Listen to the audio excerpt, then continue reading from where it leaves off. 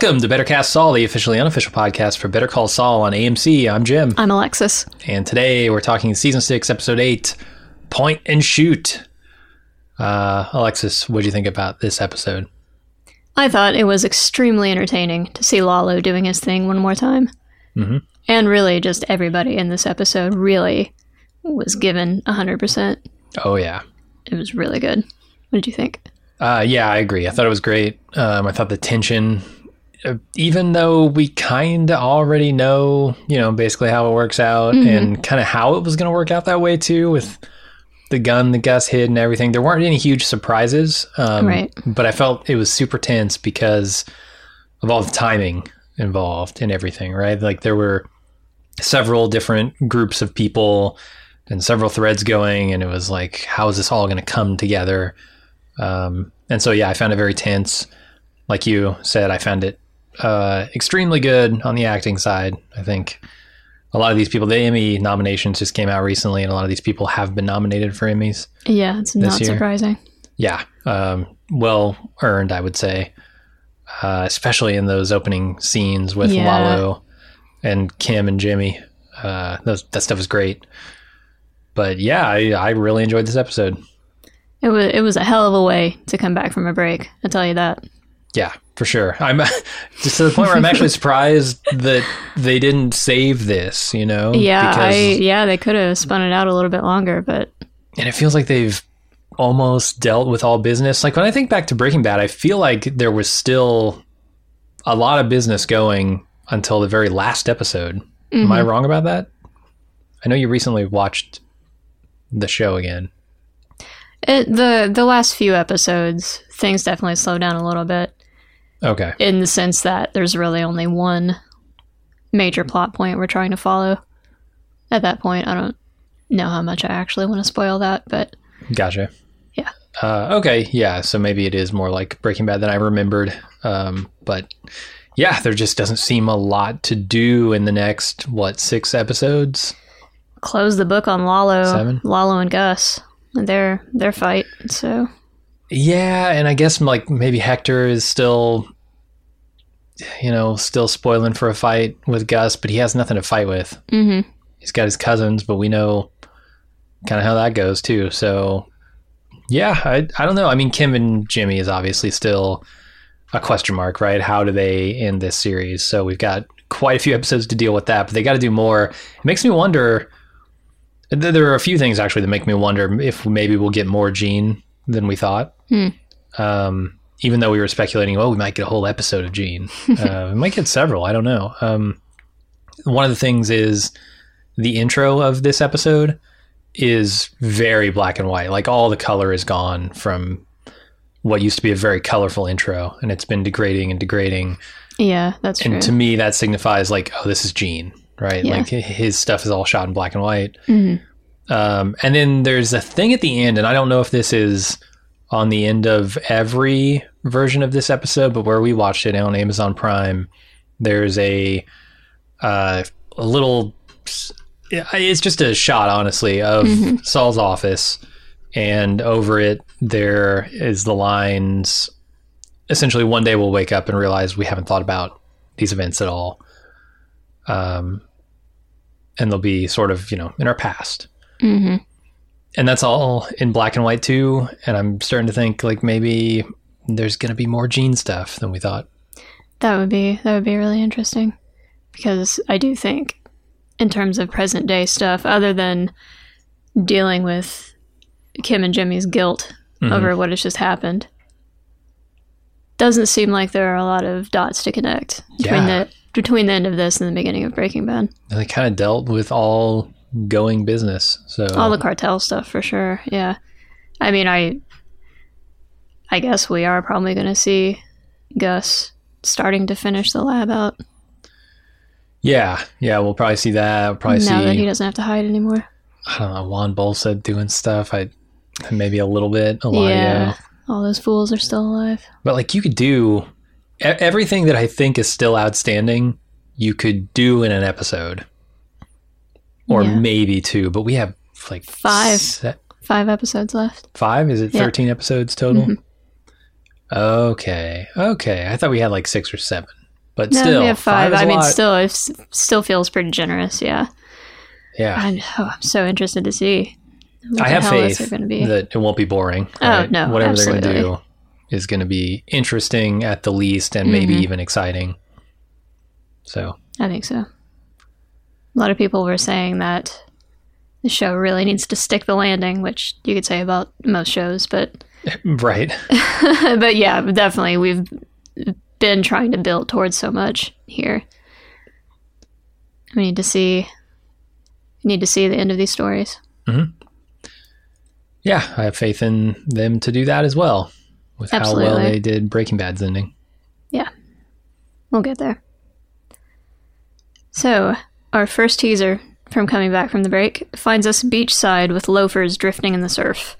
The camera pulls back to reveal Howard's Jaguar with his wallet and wedding band stacked on the dashboard. Mm-hmm. How was the pace of this for you? This was tolerable.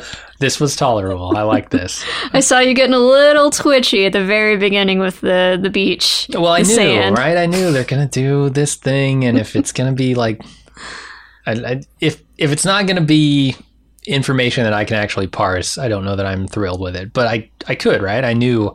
I saw the car. I knew even before they showed the license plate, like, oh, this is Howard's car. Yeah, this is much more of a classic Breaking Bad-esque teaser. I think so. Like There's something even- bad has happened to someone. We already knew that something bad happened to him, right? But and like, there's a car with a door open with the keys still in the engine. This is not the first time that's happened either.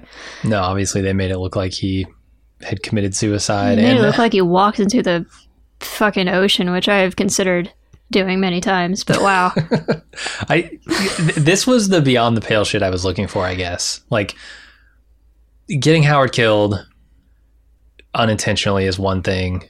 And that would have been beyond the pale, but then like bringing him all the way down, right? Like his reputation. yeah, They could wanted not to be ruin more his down. reputation a little bit or get a little dirty. This is all the way down, right? Like Well, this is because he can't come back from it. He's not alive to defend himself Right. anymore. Yeah. so this is pretty bad. It's terrible, and they didn't even get what they wanted to get out of it. I don't think. Yeah. What's Cliff's reaction to this going to be? Yeah, I guess we do. We do really have to settle up the Sandpiper stuff. And she didn't go to that meeting, right? She turned around to help She Jimmy. turned around so to come back. Yep. pretty sure that's going to be an issue. And, it's, I don't know. Yeah, everything's up in the It's air now. messy. Got so messy so fast. And it might be the least of Kim's worries is whether or not she's going to have this public defender pro bono Right. law firm or not. No, she's much more concerned about someone dying under her watch, and also she was very much about to kill somebody Oh, yeah. for Jimmy. Yeah. I can't wait to talk about that scene. Yeah, Maybe we should. that's rough. All right, our first scene picks up where Seven left off with the candle flame. Lalo gives the pair some directions and heads out on his own. That's Okay. a very boy. vague description of that That scene. is the most vaguely that you could have described that scene. So there's so much here. Yeah. Let's maybe start with the idea. Lalo says to Jimmy, "Hey, you're going to go to what we know is Gus's house, and you're going to kill him and take a picture and come back." And he says, "No, you should send Kim to do it." Mm-hmm. I'm not 100% certain if this is a noble sacrifice on his part or a cowardly weasel way out. It definitely feels like it could go either way, right? Yeah. Bit of column A, bit of column B. I think they play it more as like a noble sacrifice. Yeah, definitely. he's putting himself in the room that he knows is dangerous as opposed to going to Gus's house, which might be dangerous, might not be. Especially if he shows up and Mike sees him. Like, it's not going to be that dangerous. But also the idea of like having to kill somebody, I think is like, is not something to be taken lightly. And I No. don't think the show ever does when it has innocent people or let's say like subordinate or weaker people kill people. It loves to do that, right? Like you think about Jesse going and killing Gale. Yeah. It really made a meal out of that. And I feel like it's a bigger thing than the show is making of it for someone to murder somebody in cold blood like that. And that's why I say, like, I don't know if making Kim go murder someone is helping her or hurting her. Yeah, it's wild, and just the fact that he does not realize that he's actually sending her sort of into a worse situation in some ways. Could be, certainly. I don't know that he's aware of the interaction she's had with Mike. He's definitely not. I'm just saying that's like he doesn't realize that he is kind of sending her straight into the lion's den. Yeah, so he must think like, oh, this could be super dangerous. She could get killed there. And maybe part of him is hoping that she will just kind of keep driving. Maybe she won't even bother going. Maybe, yeah. Then that would be a sacrifice, I think. Yep. But I like so much about this scene. Like we said, the acting is amazing. Mm-hmm. Kim is... Yeah, she's doing the she's most incredible. in this scene, she looks but it's legit worth it. scared. Yeah. And Jimmy looks scared, but like almost in a shock kind of way, right? He hasn't fully processed Howard laying on the floor in front of them dead. Yeah. I love the touch that they're both in bare feet here. Makes it so much worse. So much scarier. Yeah. Just the idea that like you couldn't really run super effectively. You couldn't run. Like there's pooling blood all around you that you might have to step in. Oh my God. When they have to like bodies. step over Howard to get to the couch. It's rough. Yeah. Something about putting them in bare feet there just makes it worse. Also, I have to look at their disgusting human feet. Ugh. Man, you really don't like feet. I really love the moving chair cam where they attach a camera to the chair as Lalo slides it up to Jimmy's butt. Yes. Unnecessary, but appreciated. Yeah, just another weird shot to kind of put you out of your comfort zone. Just make you a little bit uncomfortable. Yeah, and a flourish. There are a couple of flourishes in this episode stylistically that I really like. Yeah, the directing was good in this. Very. The shooting. Another little touch I like in this scene when, Lalo agrees to send Kim instead of Jimmy, and he, they give her the keys and she's on her way out and he says, hey, put your shoes on. You might need those.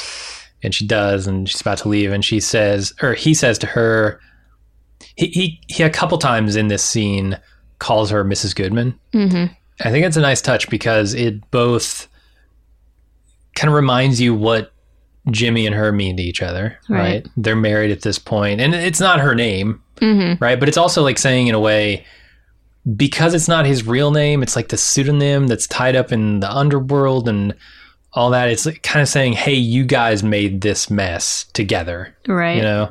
You're not innocent of everything here. And I don't know that Lalo is intending it to say that, but it does when I'm a viewer and I'm watching it. Definitely. No, in terms of like tearing into them for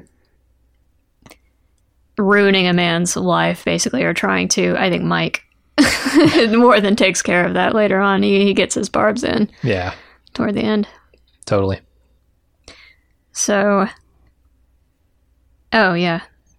I have more on this scene. Please do. If you want to keep going on it. I agree with Lalo. A taupe Ford Taurus is a terrible car and the worst possible color for a terrible car. It's bad enough that it's a Ford Taurus, but you really, making a taupe is just... You really... there was a checkbox on the form that just said, fuck my shit up, and you checked it. Yes. The other thing I love is when Jimmy tries to get out of the chair. And he falls over and he ends up face to face with Howard. Yeah. Which is... They do this shot every once in a while in Breaking Bad. I remember it when Gus's partner got killed, I think, in Breaking Bad. Max, yeah. Max. And he was by the pool and they had them kind of face to face in this position. Yeah. With Don Hector's foot on his neck, making him look at Max. Yeah. So I thought that was a nice touch there. It was a good echo. Get another sort of face-to-face body scene at the end, which is really... For as simple of a shot as it was very affecting to me. Yeah. Like it kind of upset me. It actually upset me. Yeah, they really, like, the state of Howard's body really went to shit. It's rough. Yeah. I don't know what kind of vitamins and stuff he was taking when he was alive, but those just drained out of his body immediately when he died. They did a good job with it had to have been an effect on his eyes. It made him look like he had Ooh, like fish market eyes, basically. cloudy Yeah. eyes. Ugh. Yep. Yeah, he hasn't been dead that long. He's been dead a few hours at that point. So I'm surprised he was as affected by death as he was at that moment. But what do I know? Maybe we have some undertakers. Maybe we have some coroners in the crowd out there who can tell us like how realistic it is for the body to look like Howard's did a few hours after death.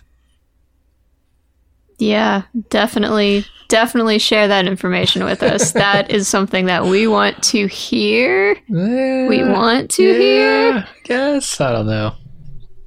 Are you quite finished, sir? Are I'm you done. quite done? Next scene. Okay. So we're going to follow Kim on her way to Gus's. Luckily, Mike swoops in before she can shoot anyone and grills her. And Gus smells a rat and leaves for the lavanderia. Does make me wonder if anybody else showed up at this door. Do they bag him and gag him like they did with Kim? Like, is that just the procedure? Like, anybody shows up at the store, grab him. I would think And so. then how do you explain Especially to a if they're pointing civilian? a gun. Oops. Like, what if this was a Girl Scout, right? Delivering Right. cookies. Would they bag her and tag her? I assume, because they have cameras on the door, that they just ignore it. I'm assuming Mike swooped in because she was pointing a gun right at the door. You think it's above Lalo to use a Girl Scout to assassinate Gus? I don't. No, but I do think a Girl Scout in the middle of the night would be far too obvious. It'd be weird. It would be weird. Sure. But yeah, I mean, some jogger or something comes up to the door. I don't know. Yeah. How would they explain that to them? Well, we're just grabbing and abducting anybody, you know. We thought you were the pizza guy. What? So you wanted to abduct a pizza guy? Right. There's more to the story. Yep. On the way to Gus's house, Kim pulls a classic Skylar White, which is to say she had the opportunity to tell the cops what was going on, and she chose not to. Yeah. Yeah, it's tough to blame her. No, for sure. Like, as far as she knows, she does that and Jimmy dies. Mm-hmm. Totally. And I know Skylar was trying to protect her family and everything, too. Mm-hmm. Actually, while we were watching the episode the first time, you said something to the effect of, she's not going to tell these people that there's a bad man in her house. Like, well, that's what Skylar White did, too. Just not tell anybody there was a bad man in her house. Very true. Yep. She told the cops there was a bad man, but she wouldn't say why he was bad, and therefore they couldn't do anything. Yeah. She gave them nothing. Yep. Less than nothing. At some point, at the end of this scene, once Kim is in place in Gus's house, sitting by herself, Gus realizes that, or he thinks he realizes, he makes a connection that it probably didn't matter who was sent on this terrible errand, and if it didn't matter, then it was a distraction. Yeah. A little bit before that happens, Kim is being questioned by Mike to try and figure out what's happening here. And I love the moment. They still sneak in small comedic moments every now and then, even in a very tense episode. And I love it when Mike says, what were you, who did he tell you to kill, or what did he tell you to do? Yeah. And she looks around and she points at the nerdy glasses wearing dude and says to shoot him. And it's the body double, obviously, but it's hilarious to me. Obvious, yeah, the dollar store, Gustavo Fring. Uh-huh. Yeah. No, it was good. That was definitely a laugh out loud moment. So there's also the moment where Kim's walking up to the door, which I forgot to talk about, which is very reminiscent of the scene in Breaking Bad where Walter is going to do the same thing, right? He's going to walk up and shoot Gus in the face. Right, that's his at grand his door. plan. Right. And he gets warned off by Mike, who calls. And I want to say Mike just says don't to him or something like that, which was very reminiscent to me of what happens in this series in like season 3 or whatever, when Mike is going to kill Hector with the sniper rifle in the desert, and Gus leaves a note on his car that just says, "Don't." Yep. I feel like there's all this rhyming in this show, right? And these weird reflections of things that have happened before, and that's part of what makes it so rich and interesting. I don't know if it's there for me to connect and intentional, but my brain's doing that. Yeah, for sure. And it gives us that much more to talk about, which is useful. True. Do we have anything else for this scene? I do like how smart they're showing Lalo to be. Kim says here, "Where were you?" Right? "I thought you were following me." And then it kind of hits home. Oh, right. Mike had to pull all his guys off of the non-essential targets, right? Because they're being spread too thin. And that was after Lalo had revealed himself to Hector and at the same time knowingly revealed himself to Gus. Yeah. So that Gus would make a move. Right. All the guys got pulled off Kim, all the unimportant targets. It turns out that actually wasn't a super important target. He just didn't realize why it would be. And now Lalo is outsmarting them again by getting their guys to get to off the laundromat so that he can sneak in. It's like, I really love, and we'll get there later on, but I really love how Lalo's like on the fly sort of planning and in the moment thinking is going up against Gus's pre-planning. Well, yeah, he's using chaos to his advantage. Yes. Which is literally, like you said, exactly Gus the opposite hates chaos. of Gus. Yeah. Gus, I mean, you can watch him fold a tie Disorder. and go, "This is a man who hates chaos." Yes. Uh-huh. So the rest of this episode really kind of does a little bit of cutting back and forth between, or at least this part of the episode, it cuts back and forth between the apartment and the laundromat. Yeah, building that tension, that timing tension. Exactly, that timing tension. So in this period, Mike and his crew show up at the apartment, and they say, "We don't want to spook the neighbors," and they all these men in black converge in the middle of the night. Right. A single apartment. They all go up the stairs. Guns, reaching into their coats. Yeah. Yeah. Very subtle. Very subtle. And after that, unless you have something to say about it, Gus goes to the laundromat. Mm-hmm. He's decided that is where Lalo is. And he's right, because Lalo comes out of the shadows and shoots everybody but him. Yeah, Gus smells crime. I love, how the show is spooling all this out, right? Because we've seen him go to the vent. We know that he got into the laundromat.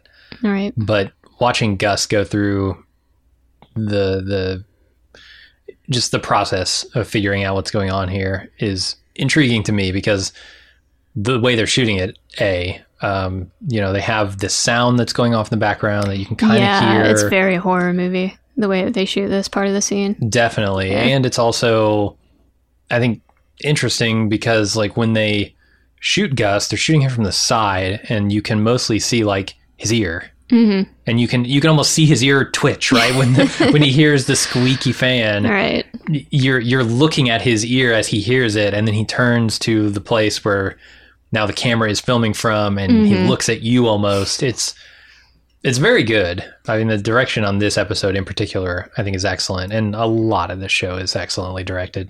It really is. It is also just so cool to see this character who ends up being a little bit of his own boogeyman in Breaking Bad. Sure. This character is so scared in this moment. He's actually scared. Yeah. In this moment and later, after the shooting stops. Definitely. I couldn't help but think when Mike's guys are all surrounding the building, Kim's apartment, they needed Nacho there, because Nacho could just grab one of those downspouts and just shimmy right up. Yeah, just Catman his way up those things. Yep, just like a sewer coming rat through the balcony door.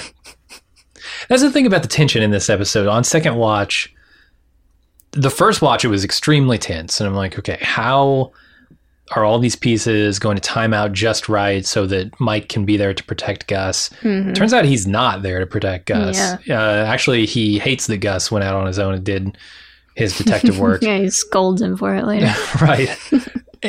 So on second watch, like there's not all this tension that they're building is like a false tension because none of it comes to fruition, right? It doesn't need to be this intense timing thing because the timing doesn't matter. Mm-hmm. I suppose it would matter like after the fact if that 13 minutes or whatever that Lalo supposedly had a head start on him had expired, but it didn't. We didn't even get that far. Yeah. So none of it really matters, but it was still very tense. It was tense. And it was just a scary situation all around. And we know, even knowing that Gus is going to be fine. Mm-hmm. He's bulletproof, basically. And knowing multiple ways. Jimmy is fine too, because Lalo isn't in that apartment, right? Mm-hmm. All this is still very tense. Yeah. It's wild. It's a good time. I really liked Lalo just coming out and murdering all 4 guards with ease. That seems very Lalo. And then he makes a very controversial statement where he says, it's a shame they don't make armor for your head. They do make armor for your head, Lalo. It's called a helmet. It's called a helmet, yeah. What the hell? What? I didn't even... 2 watches. I didn't even catch that line. That's hilarious. Really? Yeah. Yeah, he knocks on his chest thing and says, too bad they don't make armor for your head. You dip. Wow. Yeah. What the hell? Just because you wouldn't wear it because it would ruin your hair doesn't mean other people wouldn't wear it. Right. Ugh. After putting down all of Gus's bodyguards, we cut back to Mike ungagging Jimmy and trying to get 2 key pieces of information out of him. But all he really gets is that Lalo left at the same time, basically as Kim, right after Kim left. Yeah, which is better than I expected. Yeah. And they just leave him there. Sure, why not? Get more important things to do. I'm sure they left a guard. Yeah, a couple guards behind. Yeah. So after he leaves there, well, okay, he leaves. And we cut back to Gus. And Gus takes Lalo to the Superlab site. He gets shot, takes a minute to tell the camera exactly what he thinks of the Salamancas, then executes his hidden gun plan. Which nobody forgot that, right? Nobody forgot that there was a hidden gun down there. They made a point of showing us. I'm like, yeah, it's the number one thing on my mind. Thanks, show. Yeah. That's literally the last time we saw this super lab was Gus planting a gun. Yeah. I spoke to someone today who was a casual watcher, and even he said that he did sort of vaguely remember that. Yeah, I didn't know if they were counting on us forgetting, but... Yeah, well, it's kind of hard for us to say because we watch everything so many times. Right. We know exactly where everything is at all times. I was wondering, Gus puts up a little bit of a fight here. You know, he's pretty defiant when he says, you're going to take me to the super lab or whatever, give me the tour. Yeah. And Gus, turns and just looks at him. And then that's why he gets shot. Shoots him. Yeah. I don't know if it was his intention to take a bullet there, but is he putting up a fight here so Lalo won't think, oh, he's leading me into a trap? Maybe. Or maybe, yeah, it could be both. It could just be that he fucking hates Lalo and he doesn't want to give him anything. Sure. Yeah. No, that's a good way to look at it, though. Because, if he was super eager to take him down there. Right. Lalo's very smart. Very intuitive. He has that kind of intuitive intelligence, which is why he can do stuff on the fly so well. Yeah, and I love that because it's a different type of intelligence than Gus, right? Gus thinks about everything, pre-plans everything, which, look at the gun, right? Yeah. Like, obviously Gus's way of doing things worked out here. But yeah, I found it interesting having those 2 types of intelligences pitted against each other. Yeah, I actually think it might be a little bit of a shame that we didn't get more of that. I don't know. It wouldn't have served the story in any useful way, but just for pure entertainment value. Right. I would have liked seeing a little bit more of a cat and mouse between Lalo and Gus. We get so much of that in Breaking Bad. Walt is kind of like that, right? He's not the pre-planner. He's the guy who takes a bad situation and goes, oh God, how do I get myself out of this? The difference is that Walt has no charisma whatsoever. So right. He's so not I as still much hate fun him. to watch. So I hate him no matter what. Lalo, I know he's a freaking monster, but he's also super charismatic. So somehow I don't hate him. Yep. Ugh. Yeah, his line in the first scene that he's in this episode where he's like, "Your mouths, Dios mío." It's so good. Uh-huh. Yeah, it was an entertaining character to watch.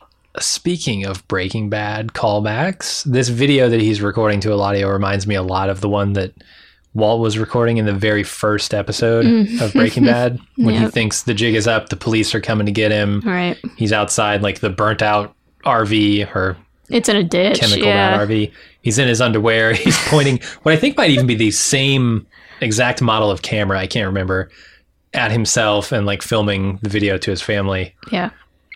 I don't know. That was definitely one of those like recurring motif sort of moments. Mm-hmm. How fitting that Lalo would die with a smile on his face. Yeah. Laughing because he got outgotted by the chicken man. Yeah. I feel like it's a very fatalist kind of look on life. He always struck me as not having a care in the world.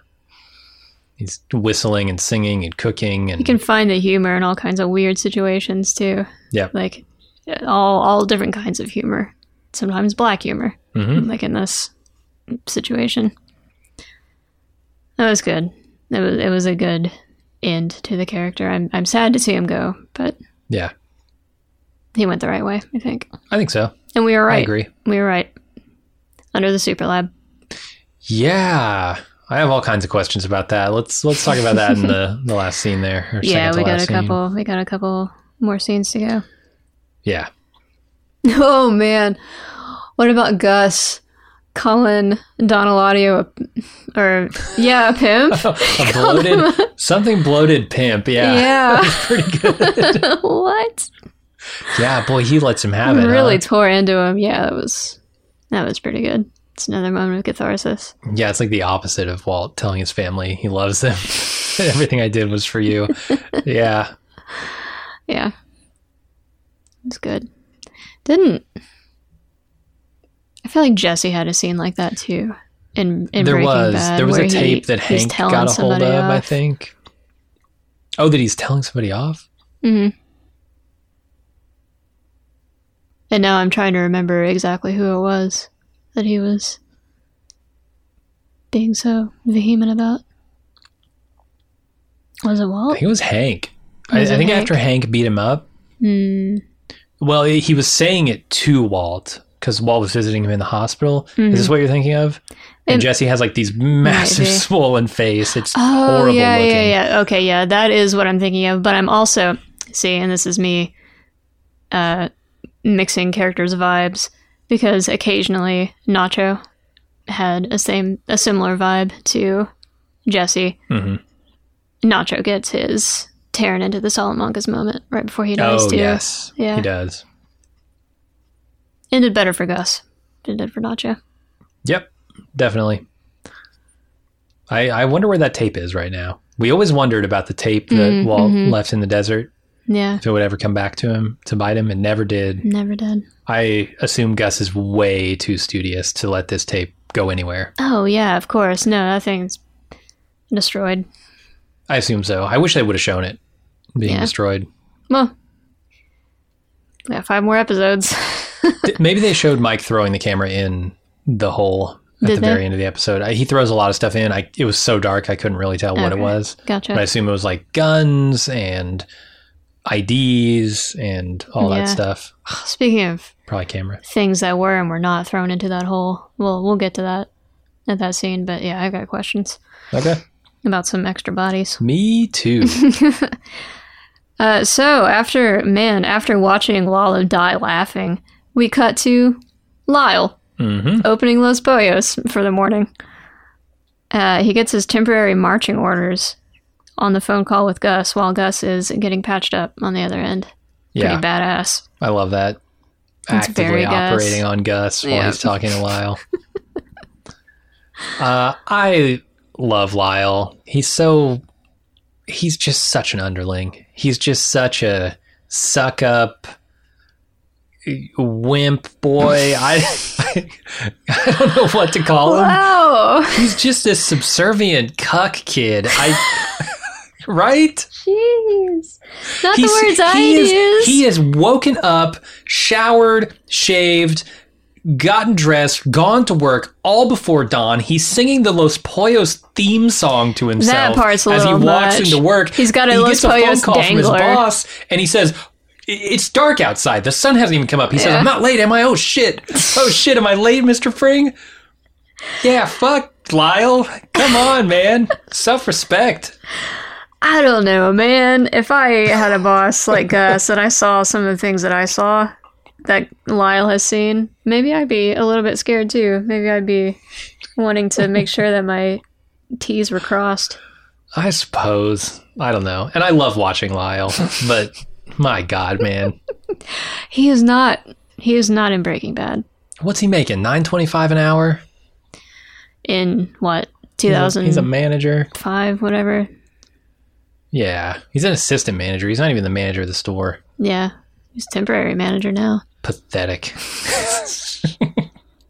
I do, yeah. Telling him that he has to open and close 2 days in a row. That's a little...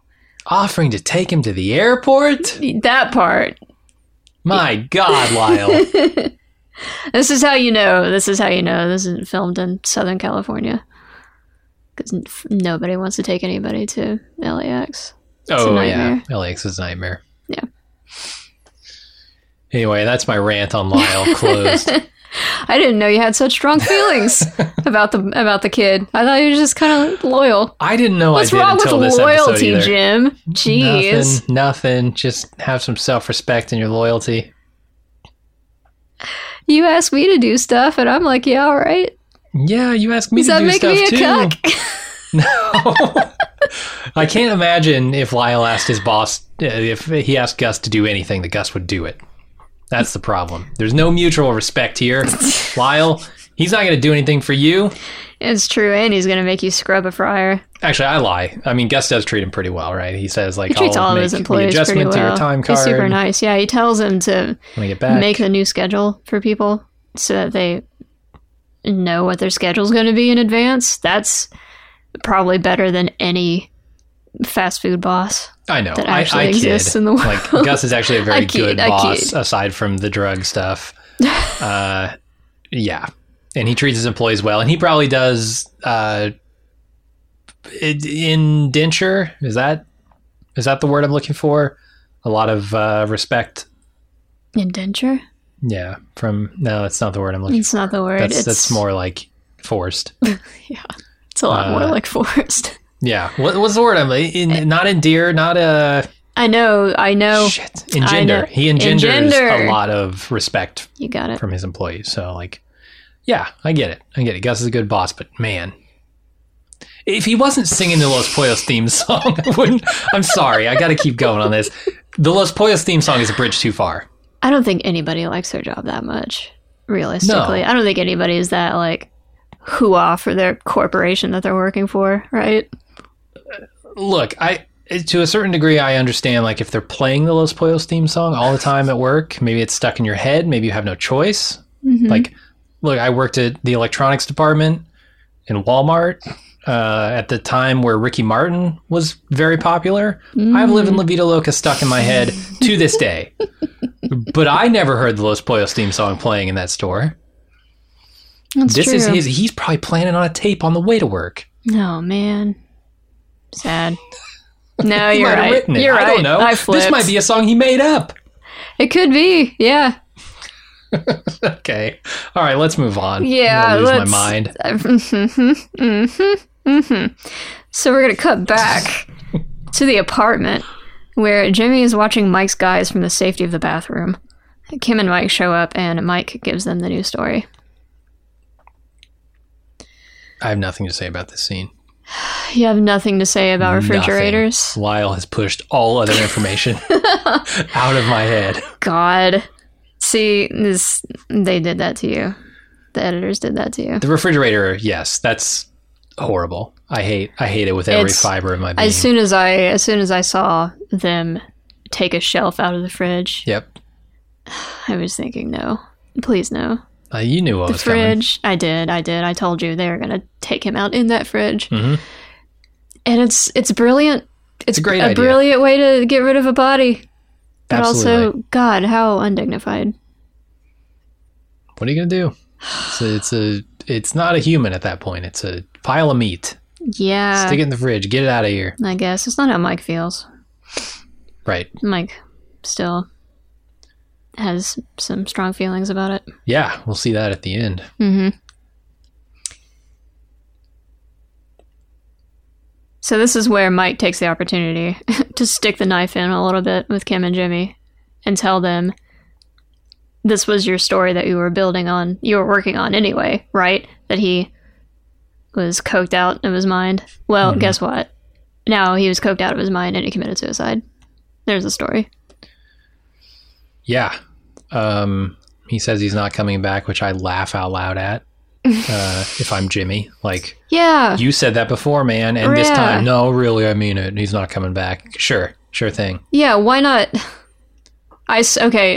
You know what?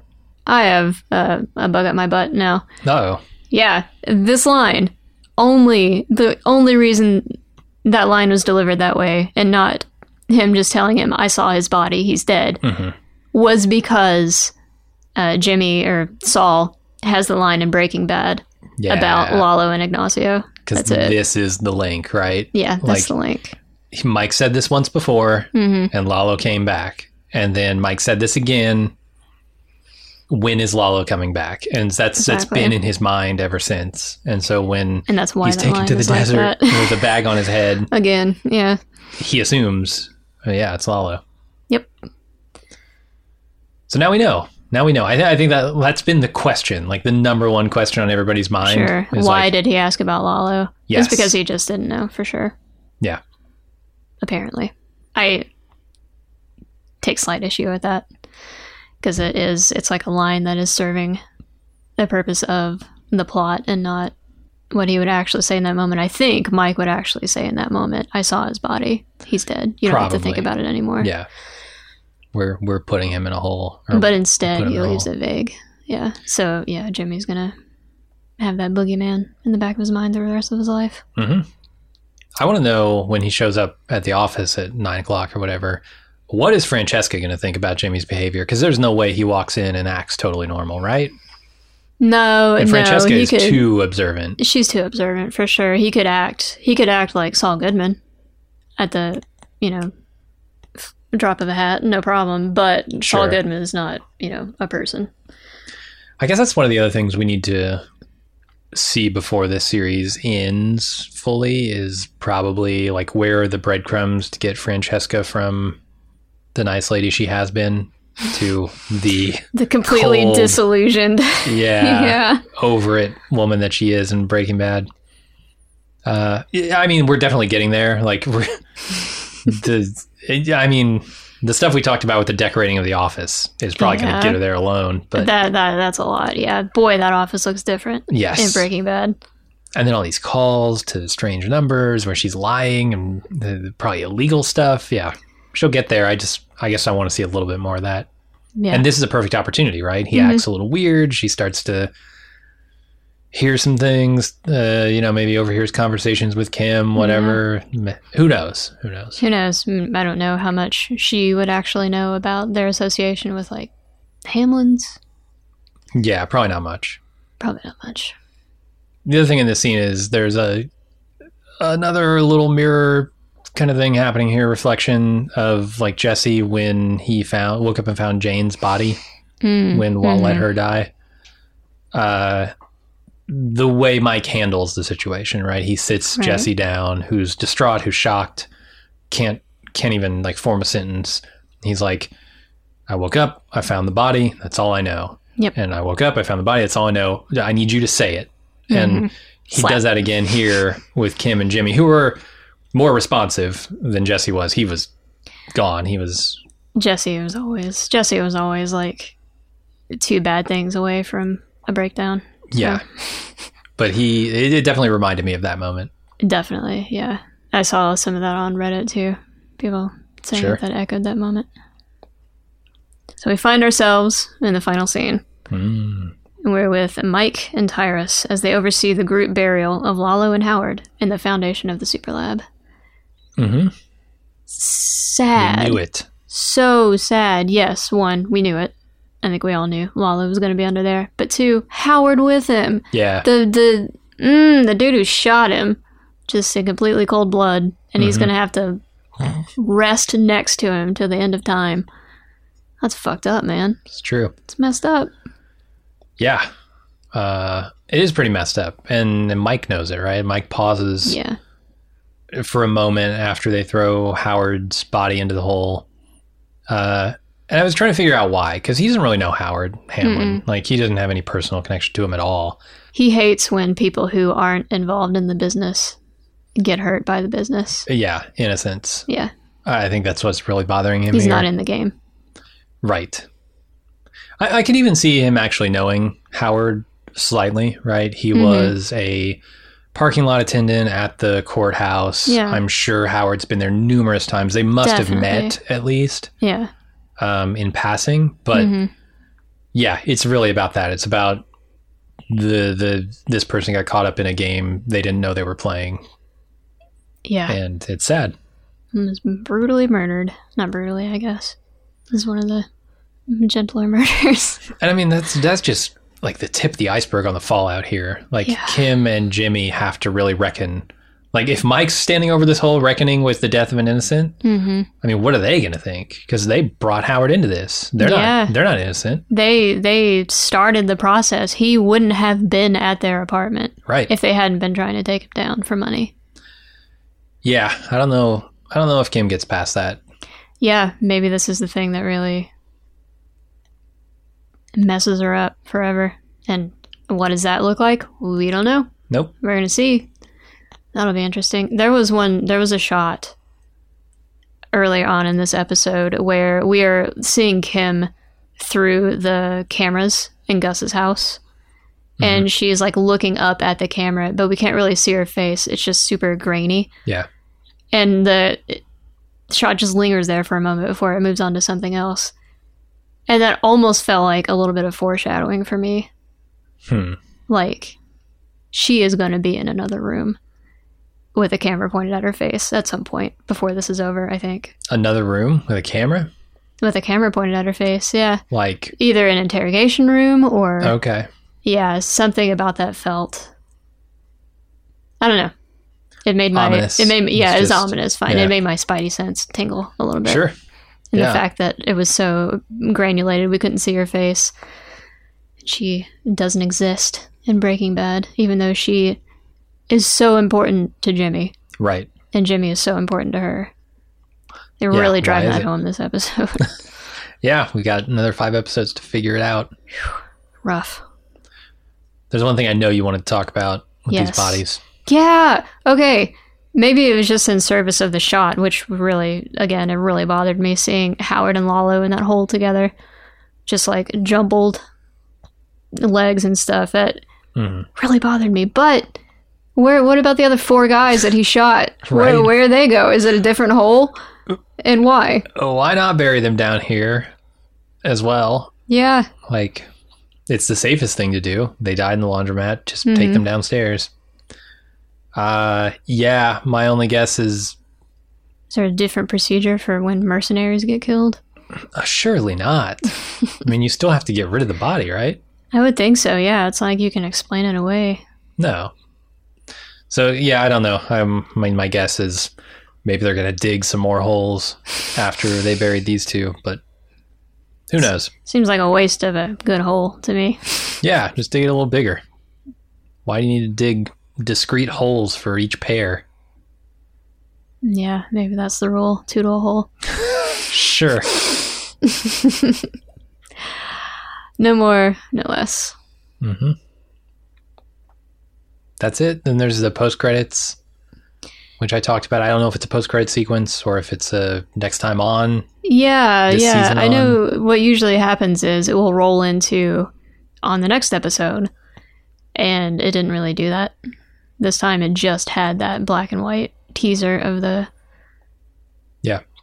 Cathedral of Justice. Right, yeah. So I don't know. I don't know if that's part of the episode or if that's... I mean, it's after a credit, but not after all the credits. Yeah. I don't know. I really have no idea. It feels like a teaser to me. Yeah, me too. But that's it.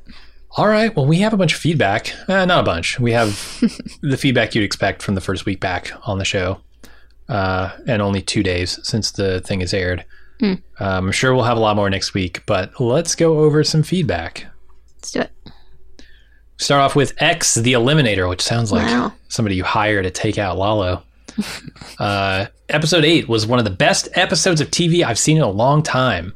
The shootout at the end was amazing.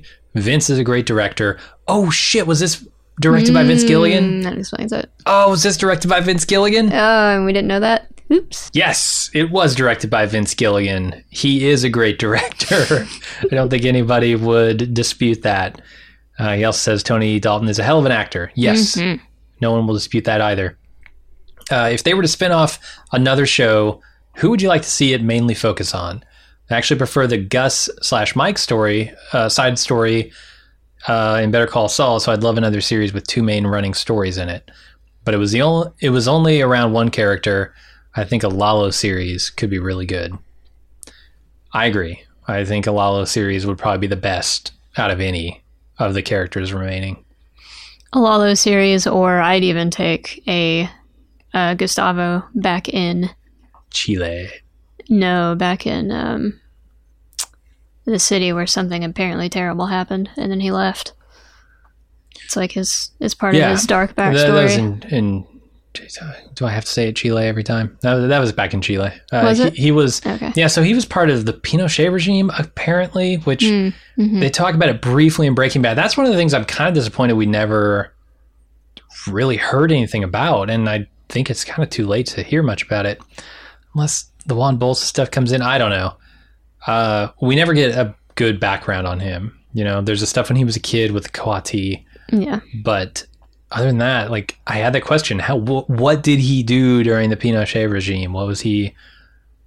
It felt like he was on the run from his past, and we haven't really got any information about that. Yeah, that's what makes me think there could be a little bit more there to explore if they felt like doing so. I'm sure. Yeah, you're right. Everyone involved in this, most of the people involved are pretty like over. I would cast the guy who plays Ernie as Gus. The guy who plays Ernie. Yeah, the assistant. Oh, yeah. Okay, boy, I had to really roll it back there. Yeah. The guy with the car. Sure. He's too tall, isn't he? You just shoot him short. You shoot him short. Shoot him short. Anyway, yeah, I think Lalo would be a great other sequel, prequel spinoff if they wanted to do it, but I don't know. Yeah, I don't know. Character. Do they have the passion for it, right? Right. Do they have the de-aging technology for it? I mean, ultimately, what's going to make it good is if the writers and everybody involved is really invested in it. I mean, they've been doing this for almost 2 decades now in the Breaking Bad universe. How many years can you spend on one property and still feel fulfilled? Yeah. That's kind of what I'm saying. If I had spent this long, well, if I spent like 3 months on something, I'd be pretty much over it. But especially 2 decades, I think I'd be ready to move on to something else. But I'm not them, so I don't know. Neither am I. All right, Rinaldi says Lalo is dead, therefore the cartel plotline is over. Howard is dead, so that means the Saul and Kim attorney plotline is over. So where do we go from here? Are we finally going to get a Gene episode, and will we switch over from black and white to color? What is Kim going to do after witnessing Howard's death? Will she continue her dream of a full-fledged pro bono law practice, or will she run back to Nebraska or go to parts unknown? What will change Jimmy's motivation to be all in on the money and look for a golden goose client, which ends up being Walter White instead of Kim's well-being? So many questions I have, and yet only 5 episodes left to answer them. I guess the saying is true: when 2 plot lines close, 3 more open. So we have Sandpiper that we need to settle first. Right? I want to see how Cliff reacts to all this. Yeah, we need to know where that money's going, and we need to know what happens to Kim, because that is, at this point, I feel like that's just about the only thing that makes sense, that he is going to lose Kim, and when he loses Kim, he loses his last remaining touchstone to, like, morality or decency. he has no reason to give a shit about anything anymore. Yep. It does feel like that. And then, of course, I want to see more Gene stuff. I Yeah, want to see definitely. the true ending of this story. Exactly. Because it's I clear wanna it's not see- over yet. Yeah. Yeah, I want to see. All right, well, let's move on to Reginald D., who I think has some problems with this episode. Ooh. He describes it as ginger ale that's lost its carbonation. The writers of Point and Shoot left us with an episode that is tasty to some degree, but is mostly bland. The tastiest part was when Jimmy immediately goes into Shyster Saul mode and talks Lalo into keeping him hostage while letting Kim go. It was also good that they tied up the Howard and Lalo storylines and didn't drag them out needlessly. But those were the few refreshing waves in an otherwise ocean of tedium. How many times have we seen Lalo outwit Mike and his guys? Lalo makes Mike look like a blind man in a dark room, a blind man looking in a dark room for a black cat that's not even there. The main problem with Point and Shoot is not with its predictability.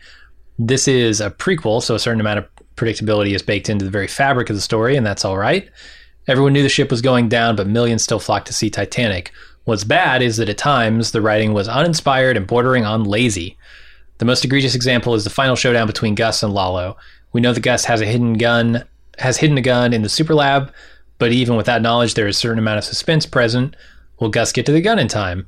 If Gus shoots Lalo, will he kill him or just wound him? But when Gus does his cheap imitation of the brilliant soliloquy Nacho gave before he died, it took all the fizz out. By doing this, we knew exactly what was going to happen next. Gus is surely going to kill Lalo now. It was like the writers thought they could recreate how special that moment was when Nacho took back ownership of his life. But while Nacho's speech was soul-stirring, Gus's blatant ripoff was stomach-turning. Maybe if Gus had used his own vocabulary and the natural inflection of his own voice, it would have been more meaningful. Copying the vulgarity and speech pattern of Nacho was beneath him and insulting to us as an audience.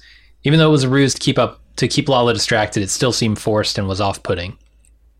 To be fair, perhaps the writers were trying to show us how clever Gus is by him even using the effective techniques of his enemies. What do you think? Yeah, I think you and I felt pretty differently about this episode. I thought it was pretty good. Totally. Even though things played out more or less the way that we thought they were going to, I don't think that's always a bad thing. They managed to, like we talked about before, they maintained the tension. The acting was A+, spot on. Some of the best, I think, that we've seen even in this season of the show. Yeah, I agree. I like the moments where we see Gus's facade break. Mm-hmm. There's a lot of rage in that guy, and he does very well to hide it most of the time. But when it cracks through, you get kind of a truer image of the guy, right? Yeah, his tirade, I guess you could call it, didn't really feel like he was trying to imitate anybody. It felt like he was just trying to tell Lalo exactly what he thought of him before he took him down. Yeah, and I take your point. It's definitely not the character that we see most of the time.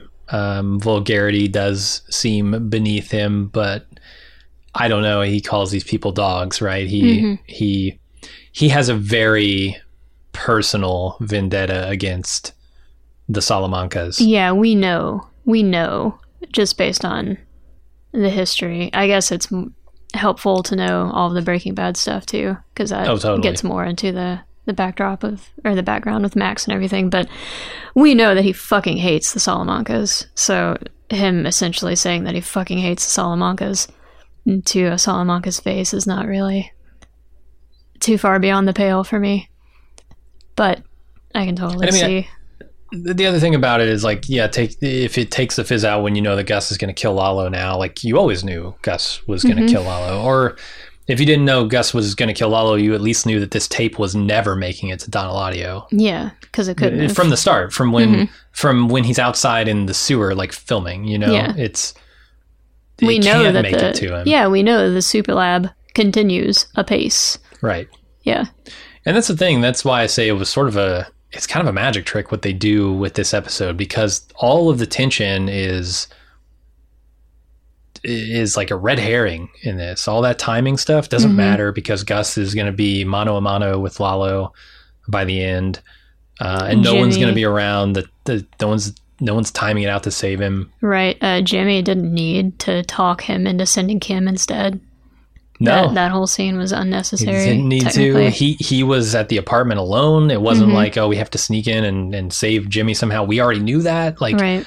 All that tension is created with the way that this episode is directed. Just the shooting techniques. Yeah, just cutting back and forth between things. The music, the lighting, the way the shots are framed. And we didn't talk really about cool. it, but that shot where Gus and Lalo are shooting at each other. Like he kicks the cable, the lights go out, he runs over the gun. I mean, it happens so fast, and it's filmed in complete darkness with the only light being the gun shots. Yeah. I thought that was stylistically just brilliant. It looked amazing. It did, and it sounded good too, because even not having any visuals, you could tell that Gus is fucking terrified because he's still shooting that gun. Right. And also you can tell that he doesn't get his hands dirty very often because he is still dry firing the gun. Yeah. And Reginald, I don't know if maybe you like that portion of it better, because that is like a Gus I would think of from Breaking Bad, the very poised Gus, and the way that you show the facade cracking there is like he's still pulling the trigger, right? It's not flashy, it's not him cursing, it's just him click, click, click, click, click. It's him not being completely present in the moment. Exactly. He's more in his brain than he is in the moment. So, I don't know. I think there's definitely... I can see why people, like Reginald here might have a problem with it, because it is not his normal demeanor, certainly. But yeah, I don't know. I didn't quite have that problem. He also has an issue with Kim, which... I don't know. This one might be more valid. It's hard to say. Maybe we can talk about it. He says, Kim used to be Wonder Woman, but the writers of Point and Shoot turned her into Lois Lane, waiting for Superman to save her. Kim is a whimpering mess the whole episode. Mike said she was made of sterner stuff than Jimmy. And all season long, we've seen her masterfully orchestrate Howard's downfall. But in this episode, she's barely recognizable. At times, the scenery of this episode looked like a horror movie. It seemed as though the writers wanted to turn Kim into the stereotypical blonde screaming her head off until Freddy, Jason, or in this case, Lalo, chops it off. Was she threatened to gunpoint by a murdering psychopath? Yes. But so were Jimmy and Gus. They were still cool and calculating, while Kim is barely able to function. Her brain is so scrambled that she was actually going to kill someone on Lalo's orders. This is not the resilient, super intelligent, resourceful Kim that has been sold to us previously. Perhaps, though, this is making a mountain out of a molehill, and Kim's reactions were totally understandable under the circumstances. What do you think? I think there's a lot going on in Miss Wexler's brain from the moment that Lalo shows up at their apartment, because she's the only one who knew that he was still alive, and she didn't say shit about it. So there's that going on in the back of her brain. There's a lot of, I feel like, emotional subtext happening. Which, yeah, you could say, they're making a woman emotional. Like, yeah, fine, but also this is just a very emotional moment. And Jimmy is not holding together. He is falling back into his persona. Yeah. That's not holding together. That's just another kind of trauma response. Absolutely. Yeah. I mean, I don't think Jimmy is... I don't know. So he does go into the salesman mode. I think that is like... And that's as close as you get to being cool and calculating in this moment, right? It's like realizing I don't want her to be in the situation. I'm going to try and get her out of it. Yeah. Yeah, Kim has a much closer relationship with Howard. Let's not forget that, right? Like for Jimmy, Howard is a guy that's thwarted him at every turn, and he hated the guy for a long time. He wanted him out of his way, yeah. Right. To stop bugging him.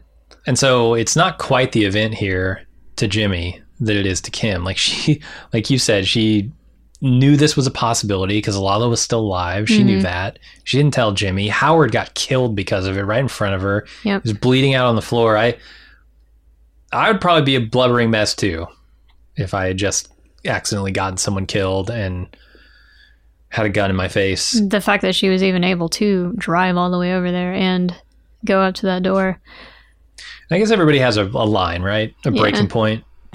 And Kim, you're right. Kim has been very cool. She's been the coolest, most resourceful and intelligent person in the show in a lot of ways. Yeah. I don't know. I'm not sure how I feel about that. I thought the performance was excellent, but was it within her character? I don't know. Could go It's a debatable. little bit either way. Yeah. I guess we could compare it to the first time that Lalo shows up in their apartment. Oh, And right. She was very shaken at that point too, but she wasn't so shaken that she couldn't talk her way out of it. I'm trying to remember if well, I'll say this. He hadn't just shot somebody in front of them No. in that scene. So maybe there's your difference. And he was menacing them. He was was asking menacing. Jimmy, tell me about the thing again. But he wasn't like literally pointing a gun at anybody. I don't think so. I think he was just sitting on No. the couch with them. I mean, I think he, had the gun in his waistband or whatever, but he wasn't Sure. pointing it at anybody. And again, he hadn't just killed her former Right. boss of Right. like 10 years. That changes a lot when Yeah. you it's the difference between thinking someone might be willing to kill you And seeing, and knowing for a fact that they will kill you. and have no problem with it, whatever, and smile afterward and make Yeah. jokes and be a monster, basically. Yeah. Yeah. If you try to put yourself in that situation and you realize that you're in the presence of like at least a little bit of a sociopath, Oh, yeah. that changes things because you think to yourself that, oh, maybe this person can't actually be reasoned with. Where before she thought he was more normal. Maybe. Yeah, I mean, I always give a benefit of a doubt to somebody that I'm meeting for the first time that they are, and maybe it's wrong, maybe it's not even something I should do, but that they are more like me than not. And he has just proved that he's nothing like them. He is a true monster. And Yeah. His rationality is his own variety of rationality. yep. For sure. All right, let's move on to John H. Says, not a deep observation, but I appreciate how well they fleshed out the characters. I love how when Lalo is getting Jimmy's car so he can go to the super lab and he discovers it's a beige Taurus, he gives Jimmy this brief look of disappointment in the choice of cars. Yes. Everybody's always giving him shit for that car, and you know what? He deserves it. Well, not to relitigate the past, but what does Lyle drive? Oh, I don't know, some sedan. Something. Yeah, I'm sure it's a Basic. real piece of shit. All right, let's Probably. move on. Tom W. says, great episode, but I had 2 questions about character motivations. Here's some Kim stuff. Why would Kim risk trying to kill an unknown man who was likely powerful, armed, and dangerous versus bringing in cops? If Lalo can't kill this guy, it's hard to imagine Kim would expect to come out of this plane alive. I think it comes down to she thought Jimmy was dead if she went to the cops. Mm-hmm. That simple. Yeah, loyalty to Jimmy. I mean, she's got an hour. If she gets out there and 15 minutes in says, hey, cops, there's a guy in my apartment. I don't know. Because it's a tough thing, right? Like, what are cops going to do? Cops are going to go surround the house. They're going to announce, hey, we know you're in there. Come out. Mm-hmm. And if Lalo is in there, he's going to kill Jimmy. Yeah. He'll have plenty Before of the time to cops kill can bust Jimmy in and and get stop out. him. Totally. Anyway, number 2, why would Lalo think Gus would expose his super lab at gunpoint? Without the lab, Lalo can't justify killing him. So from Lalo's perspective, he should have expected a stalemate. I don't know. It seems like Lalo thought he'd won at this point. That's why he was being so cheeky with the camera and everything. He thought he had him. He calls Gus a house cat. Whenever he says that, when he's explaining who Kim or Jimmy is going to go shoot, he calls him a house cat. A house cat that could scratch, but still just a house cat. And it's a fundamental misunderstanding of Gus's character. Yeah, pretty big house cat. Scratched his neck open. Yep. Yeah, I mean, that's always a question, right? What do they value more? Their life or not giving you the information that you want? Right. And I don't know. He shoots Gus. He can still look around, try and find the place himself. And I think it just comes down to Gus doesn't want to die. Gus doesn't want to die, and he knows that Lalo will shoot him to death. Mm-hmm.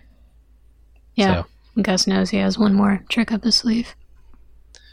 Therapist Tom says, I love this episode, but two things are throwing me off. Why would Lalo keep Jimmy alive if his plan was to use Kim as bait and never come back to that apartment? I know he says, I have questions for you, which presumably is why we are supposed to believe he's keeping him alive, but clearly his plan was to get Gus at the lab. He knew Mike was going to the apartment, so there's no way he was going to get back there. Is it because he just doesn't care? If he gets Gus and he records the super lab, he's got what he actually wanted, and Jimmy's a nobody. He's laser focused on his goal. I guess that's how we could explain it away.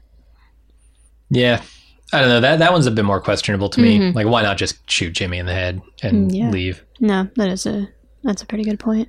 They try to lampshade it a little bit, but I don't know that it fully covers the bulb. Sure. All right. Was Gus number 2? Was Gus's plan to intercept Lalo at the lab? He sniffed out that Kim was bait, but then walked right into the trap, which doesn't make sense unless he thought he could beat Lalo there. Even then, why wouldn't he send guys there to sweep the place rather than leave the safest place in Albuquerque? I mean, he brought 4 dudes with him. Those 4 dudes just got handled, though. Yeah, he didn't come completely unprepared. The only thing he didn't have was Mike. I mean, it was his plan, right? I mean, why plant the gun? Why tamper with the power? He fully expected some kind of confrontation in the super lab. He knew that's where Lalo was going eventually. Yeah, he knew that's what he wanted. Yeah. Because that's where he'd been sniffing around. I mean, he just practically said as much on the phone with Hector. Yeah, and that's why all this stuff where he like figures out what Lalo's up to right away makes sense, because he's thinking, how would Lalo get to the super lab? How will Lalo get to the super lab that whole time? Yep. All right, James says, my only reason for writing this week is to ask you, ask if you or any of your listeners know what those powder blue shoes are that Lalo wears. I don't even want to know so I can buy a pair. I'm just genuinely curious what those are. Loafers? Slippers? Are they an expensive brand? Cheap? Does anyone know what those are?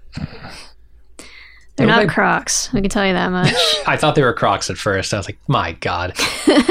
Have some dignity. Right? You're gonna hassle Jimmy over his beige Taurus, but then taupe Taurus, then wear bright blue Crocs? I don't think so, man. Not getting away with that. No, they're some kind of like loafer boat shoe. Still don't match the outfit, so they're still in poor taste. Right? I thought he was a better dresser than that, but I thought he was too. What do I know? Sorry, we don't know. Maybe some of our listeners know exactly what those are. Cy writes in, says, feared the worst for Gus's men when he took the equivalent of Star Trek's red shirts with him to the super lab. Yeah. In amongst the many Breaking Bad Easter eggs was this, and here's my question. At this point, we were crying foul on Vincent Peters' claims that they didn't have this entire story planned out when Breaking Bad was written, because if this line is about Howard Lalo's bodies, and he's talking about a scene from Breaking Bad Season 5, Episode 1, where Hank says, after the super lab blows up, Hank and Gomi are looking around, and they say there are 2 bodies there. He says he's utterly convinced that they've had it all written from the start. It's too perfect to fit a line from 10 years ago. I think you're forgetting that there were 2 like security guys there. Those were the 2 bodies. Yes, and Walt shot them before he blew up the lab. Yeah. Sorry, those are not the bodies you're looking for. It would have been amazing if that was true, and that they had pre-written or fleshed out the ideas, or strip mine the past, because they love to do that. Yeah. They're like, oh, how can we get 2 bodies down there because we had this line? Sure, but they would have needed an excavator when they were going through that lab after it was blown up, because they were explosion deep. Like that. They were down there deep. Not sure. Would have been under like the flooring, all that stuff. Oh yeah. And finally, Josh says, the movie showing when Lalo turns on the TV before he leaves Jimmy and Kim's apartment is the 1950 Born Yesterday. I think this might be the same film that was playing last episode. It had to have been, yeah, because this is the same. Right, they were watching it, they turned it off. Yeah, they paused it. So I guess this is just another angle on how this might fit what we've seen, but it's Born Yesterday. In the film, Harry marries Billy, at least in part, so Billy can't be compelled to testify against him in court. Later, Harry signs much of his assets over to Billy, not knowing she's fallen in love with another man. Billy agrees to give back the assets to Harry little by little, so long as he agrees to leave her and her new love interest alone. I doubt there's any predictive value here, and I certainly can't see Kim finding another love interest in the next 4 or 5 episodes. No, not another love interest, certainly. No. But eking out money over time, Yeah, he says, but we know the BCS folks don't just pick background movies like this randomly, and there are some interesting parallels. And Jimmy does have a lot of money coming his way pretty soon. Any thoughts? Yeah, you're probably right. It probably doesn't have much predictive power on Kim, but I don't know. It's a Sometimes fun... I just like movies. Yeah. I mean, it's a fun echo of them. Kim and Jimmy only really got married, so they can't testify against each other. Yep. There's a lot of money involved soon, maybe. Maybe Jimmy will sign over all of that Sandpiper money to Kim as like I got you into a life I didn't mean to get you into, parting of ways at the end. Maybe. We have no idea. See her off with a suitcase full of cash. I did notice, in terms of like where Kim is in Breaking Bad, whenever the vacuum repairman tells him that he's going to Nebraska, Jimmy is surprised, or Saul is surprised. He's like, Nebraska? What's in Nebraska? It's not like, Nebraska, you know? So yeah. I don't know how much that has to do. Like Kim, flame. Yeah, exactly. I don't know how much Kim being from there actually is going to play into anything. Right. It's almost like she's not going to Nebraska. That almost confirms that she doesn't go to Nebraska after this. Yeah. Because he, again, is like, there's nothing in Nebraska. What the hell? Maybe she goes to the great Nebraska in the sky, where we all go eventually. I don't want to have to live out the rest of my spiritual existence in a cornfield. It's forever. In a cornfield? In a Cinnabon made for two. What's in a cornfield? In a Cinnabon made for two. Oh my god. You need a nap. You're silly today. That's it. We're done. Fuck you, Lyle. We're going out like that. Fuck you, Lyle, I guess. Yeah. Thanks, everybody, for listening. If you want to send us more feedback, you can do so at bcs@baldmove.com. That's Better Call Saul, just the letters BCS, baldmove.com. We will be considering all feedback next week that we can, because if you couldn't tell, we didn't get much feedback, and this was already a long feedback section. So we're going to have to cut a lot of it. But please do send it in, especially if you know where those loafers can be had or whatever they are. And I guess, yeah, we'll see you guys next week. We've only got 5 episodes left. Get to the very end of this thing. It almost doesn't feel real at this point. It's been going so long. Yeah, it's one of those things I just want to keep going, but I know it won't. I know it can't. And it wouldn't serve anybody any good if it did. No. The show would eventually get bad. It would. That's what happens to all shows that are on for too long. Mm-hmm. Looking at you, AMC. This one's pushing it, you know? I feel like 5 is a great number for a show, 5 seasons. This one's going on 6. I feel like 7 is where you really risk ruin. Yeah. So good time to get out. And I think, based on what I saw this episode, they're going out on a high note. They are. They're wrapping things up very well and very interestingly. Yeah, but we'll talk more about it next week. We shall. Thanks, everybody, for listening, and we'll see you then. See you then. Are you Jim? I'm Alexis.